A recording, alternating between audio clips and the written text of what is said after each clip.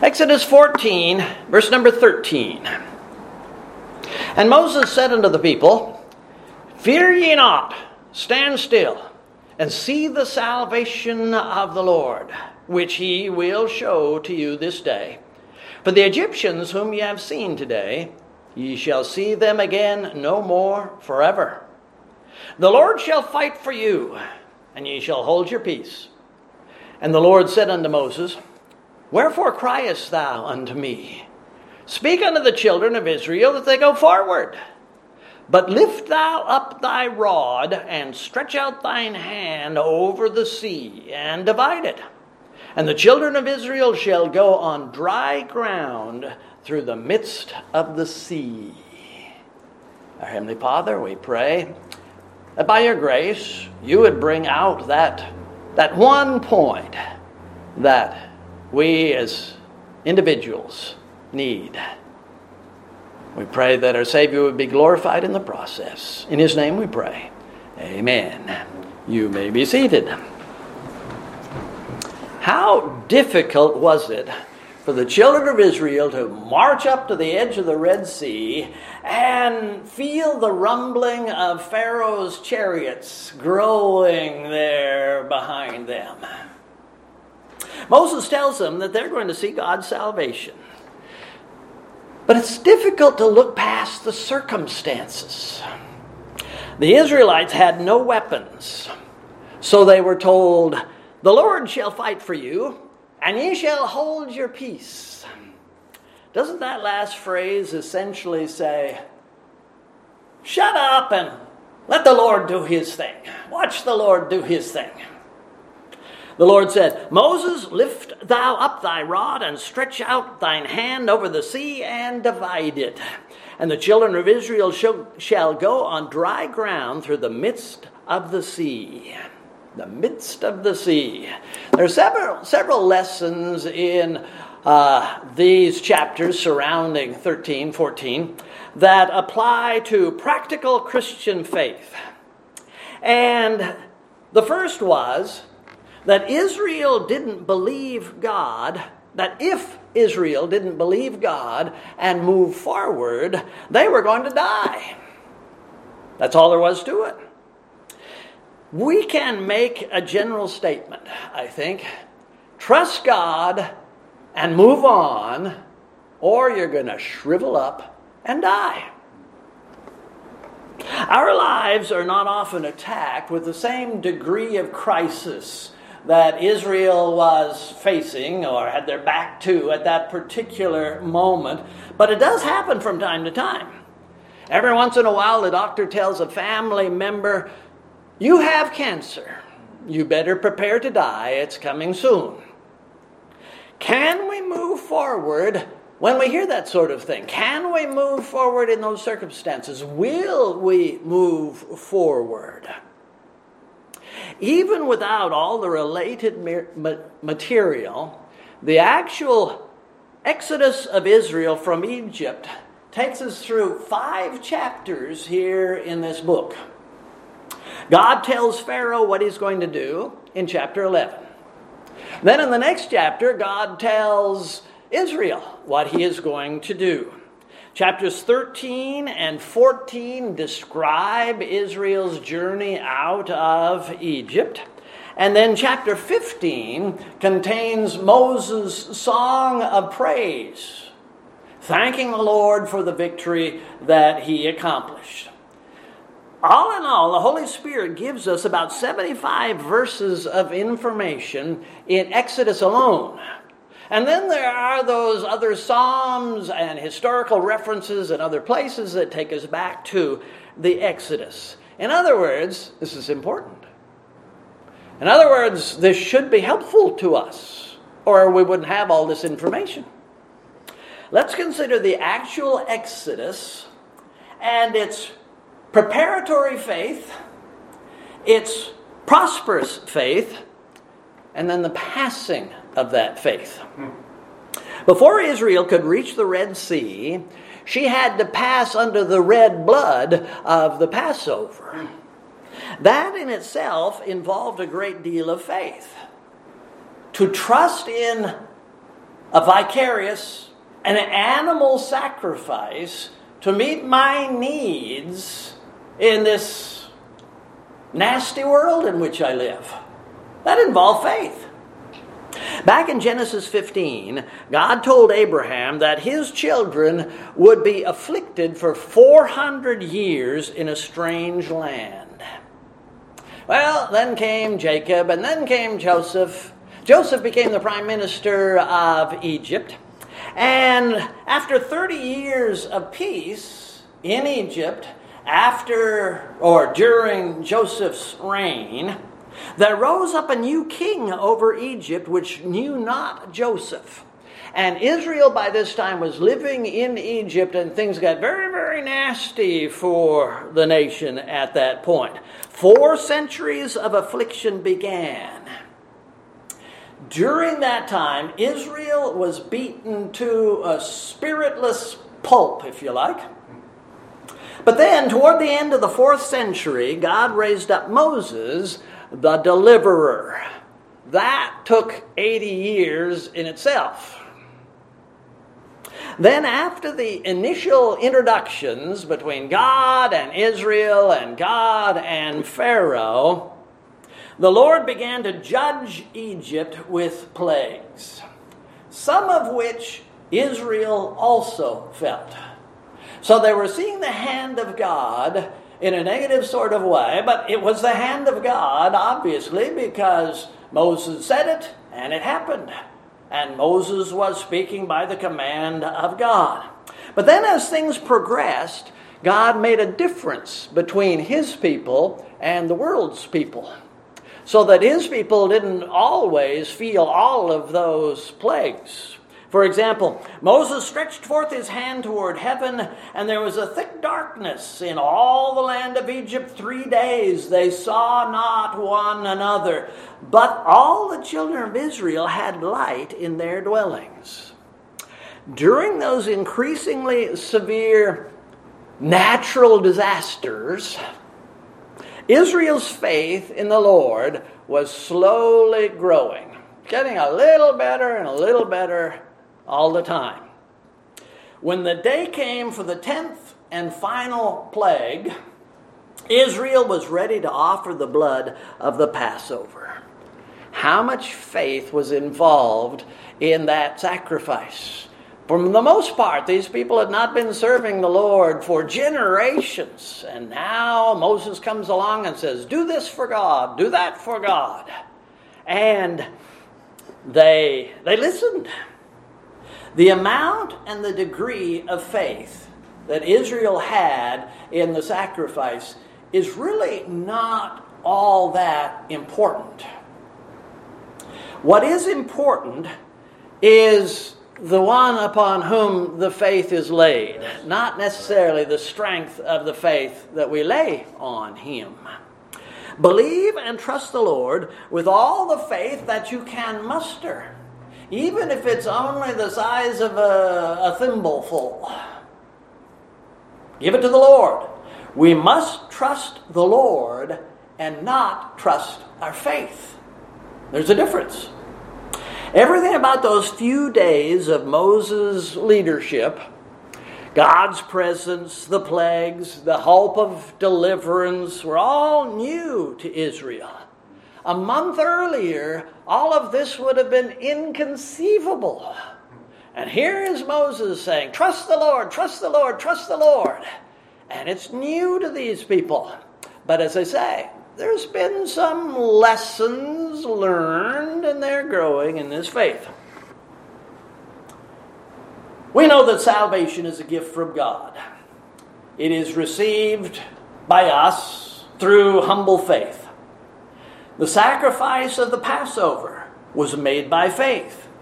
Israel's salvation on 2 levels was based on faith.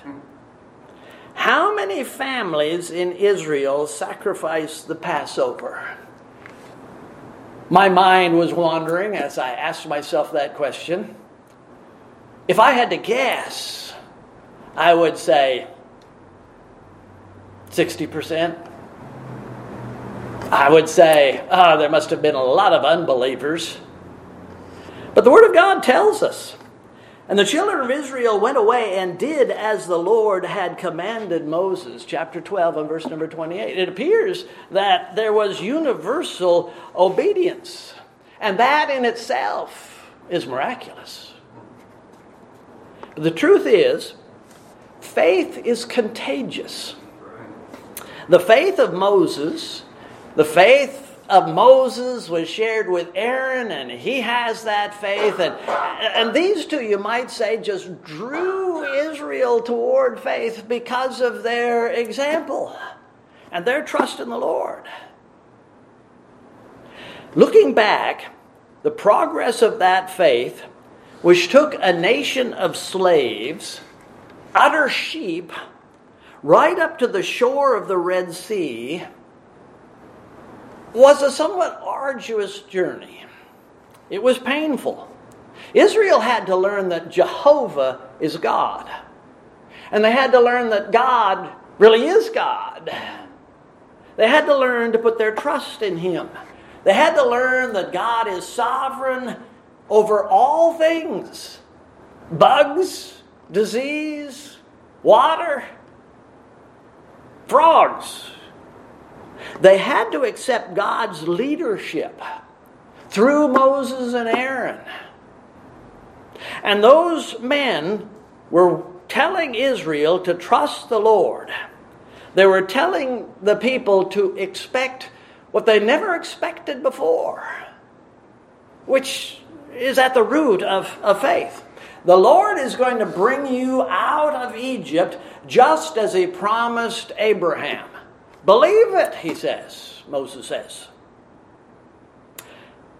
Is the shallowness of our faith, is our lack of faith, due to the fact that we haven't learned the lessons that have already been provided for us?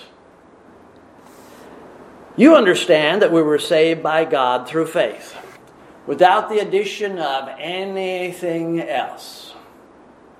Well, if God can deliver us from wrath, how shall He not, with Christ, freely give us all things? If He can save us, why can't we trust Him for these other things? And do you remember the way the Lord miraculously brought you safely through that bout of influenza? He's done it before.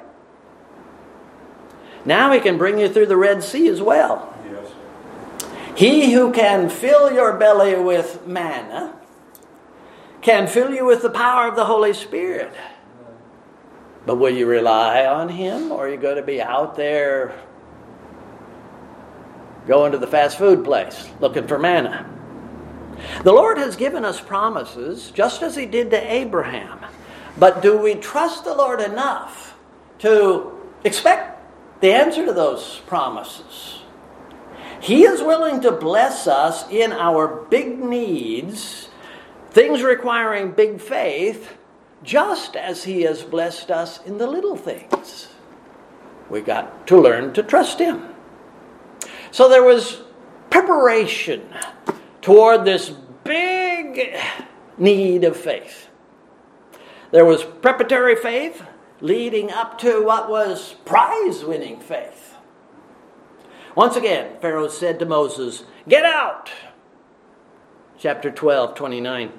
And it came to pass that at midnight the Lord smote all the firstborn in the land of Egypt, from the firstborn of Pharaoh that sat on his throne, unto the firstborn of the captive that was in the dungeon, and all the firstborn of the cattle. And Pharaoh rose up in the night, he and all his servants, and all the Egyptians, and there was a great cry in Egypt. For there was not a house where there was not one dead. And he called Moses and Aaron by night and said, "Rise up and get you forth from among my people, both ye and the children of Israel. Go, serve the Lord as ye have said. And take your flocks and your herds as ye have said. Begone, bless me also." And the Egyptians were urgent upon the people that they might send them out of the land in haste. For they said, "We be all dead men. Get out of here." Pharaoh might have said, "This time I really mean it. Go." But then That's chapter 12, the end of the chapter. Then going on to chapter 14, verse number 5. And it was told the king of Egypt that the people were fled. And the heart of Pharaoh and his servants was turned against the people, Israel. And they said, why have we done this? We have let Israel go from serving us. And he made ready his chariot and took his people with him. He took 600 chosen chariots and all the chariots of Egypt and captains over every one of them. And the Lord hardened the heart of Pharaoh, king of Egypt. And he pursued after the children of Israel. And the children of Israel went out with a high hand. Don't run away from it. Don't hide from it, because the Bible declares it. God hardened Pharaoh's heart. And he did so for several reasons, one of which was to test Israel's faith. With joy, the people of Israel walked under the blood-soaked doorways of their homes in preparation for their departure. We're going to the promised land. They gathered under the leadership of Moses, and they became somewhat organized for their journey. Their Egyptian neighbors had willingly given to them a great deal of gold and silver, jewelry, and so on. For the first time in some of their lives, the people of Israel could wear earrings. They could wear some jewelry, and there was a little jingling of coin in their pocket, so to speak. This must have encouraged their faith. But our faith shouldn't be built on earthly gold. That is nothing compared to what is coming up. You think that the gifts that the Egyptians have given you is spectacular? You ain't seen nothing yet. There was great excitement and anticipation. But then came a bit of confusion. They were being led south, when the land that was promised to Abraham was actually northeast of here. They're going in the wrong direction. And it came to pass, when Pharaoh had let the people go, that God led them not through the way of the land of the Philistines, though that was near. For God said, lest peradventure the people repent when they see war and return to Egypt. But God led the people about through the way of the wilderness of the Red Sea. And the children of Israel went up harnessed out of the land of Egypt. Chapter 13, verse number 17. The reference to being harnessed speaks of them being dressed and in the right equipment for their journey. They were well equipped and ready for a long march, but they were going in the wrong direction. And then they learned that Pharaoh had a change of mind. Not a change of heart, because his heart never changed. He changed his mind about letting the people of Israel go. So he took 600 chariots, chosen chariots, and all the other chariots of Israel, and captains over every one of them. There were the chariots of Pharaoh's personal guards, the very best of the very best. And then came the chariots of the general Egyptian army. Many were equipped with scythes on the wheels for the purpose of cutting down defenseless enemy. Under the circumstances, it would have been easy to slaughter all of the children of Israel. Now, Israel, can you still trust the Lord? Oh, you trusted Him when you left your house. Can you still trust the Lord? How strong is your faith? Can you trust Him even though logic says you have no hope? This is the kind of faith we are supposed to have. Israel was now being caught in a wedge. There were mountains on one side, the Red Sea in front of them, and the chariots of the Egyptians coming up behind. It was hopeless. This is the kind of faith we are supposed to have. It's not hopeless. Build your faith on what you learn of God in this chapter. With every trial to our faith, we're supplied with a few more tools to strengthen our future faith. If you have your Bible there, look at Exodus 11, verse number 7, where we first start talking about the Exodus. Verse number 7 says, "Against any of the children of Israel shall not a dog move his tongue against man or beast, that ye may know that the Lord doth put a difference between the Egyptians and Israel." There are always little evidences and arguments for greater faith. I don't know about you, but I think God was saying what actually happened. The dogs didn't even bark at them. Wake up and look. Listen. Not even the dogs are complaining about you leaving.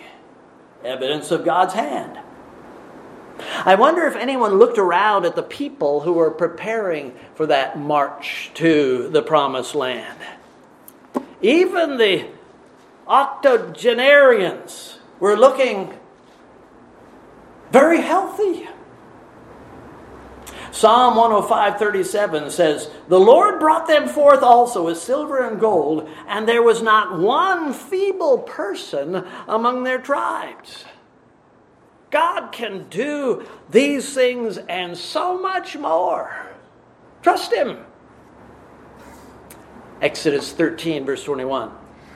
"And the Lord went before them by day in a pillar of cloud, to lead them the way." This is the introduction of the cloud. "And by night in a pillar of fire, to give them light, to go by day and night. He took not away the pillar of cloud from before the people." Do you envy them for the presence of the cloud? Don't envy them. They probably, if they had the opportunity, would have been equally envious of you. We possess the Word of God. They had a cloud. We have the story of the cloud and other evidences of God's faithfulness and grace. We have so much more than they had. Not only can we bolster our faith by looking at the pillar of cloud and fire in their lives, but we have examples of other things which they didn't have. With the leadership of that pillar, they came to the sea, trapped in front of an angry army. And they said unto Moses, "Because there were not graves in Egypt, hast thou taken us away to die in the wilderness? Is not this the word that we did tell thee in Egypt, saying, Let us alone, that we may serve the Egyptians? For it had been better for us to serve the Egyptians than that we should die in the wilderness." Isn't that so typical? Many Christians would not mind serving the Lord, even experiencing the great power of God, so long as there wasn't any risk involved. We love the Lord and we want Him to be glorified. And if those blessings spill over and fall on us, well, that's all right. We can live with that. But do we have the necessary faith to enjoy these things in the face of the opposition and the anger of God's enemies? Maybe we won't go that far. "And Moses said unto the people, Fear not, stand still. See the salvation of the Lord, which He will show to you today. For the Egyptians whom ye have seen today, ye shall see them again no more forever. For the Lord shall fight for you, and ye shall hold your peace. And the Lord said unto Moses, Wherefore criest thou unto me? Speak unto the children of Israel that they move forward. But lift thou up thy rod, stretch out thine hand over the sea, and divide it. And the children of Israel shall go on dry ground through the midst of the sea." You know the rest of the story, I hope. The rest of the history. Defying the laws of physics, chemistry, and logic, the water of the Red Sea rolled aside in a big wide strip so that these millions of people could quickly cross. Not only did the water move away, but the ground, which should have been soggy underneath, was almost like pavement. It was so easy for the people to cross that flat bottom body of water. But when Pharaoh later entered the same channel, at the command of God, the waters returned and the enemy was destroyed. That's the summary. I'm not one of those Christians who yearns to see the destruction of God's enemies. There are a lot of Christians like that. I'm not one of them. I'm convinced that the Lord will have His vengeance, and He will do so in His time, His way. I prefer the sword of the Spirit than the sword of the military soldier. When the rebellion at the end of the millennium is finished, and the last enemy is destroyed by the Lord Himself, we will pick up a new version of Moses' psalm, this 15th chapter. And we will sing Christ's praises with a full voice and a great deal of joy. But in the meantime, I'm thankful that the Lord hasn't taken my life and cast it into hell.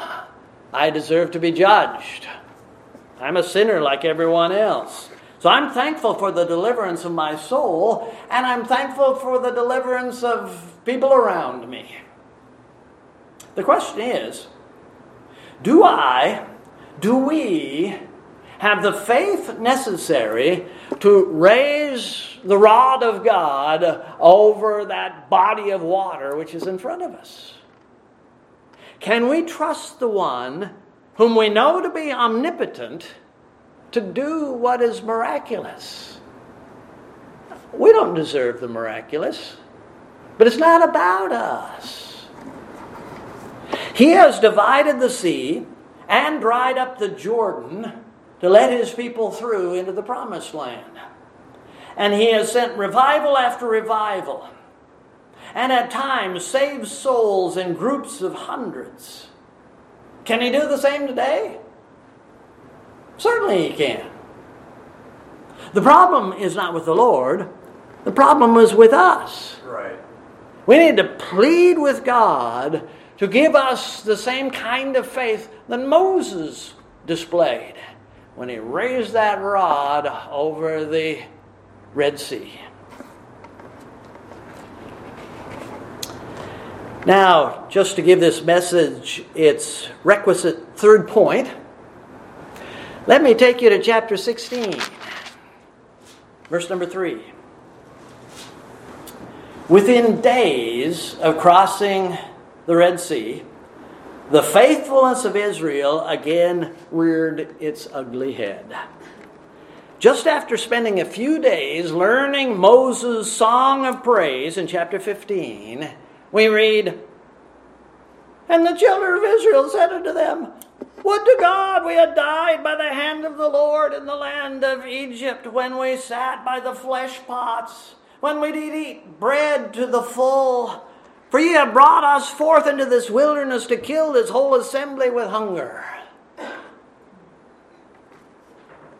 The point is, victorious practical faith is hard to attain. But it's probably harder to retain. We find, sometimes with the Lord's gifts, we find that faith and we use that faith. And then it is so easy to cast it aside.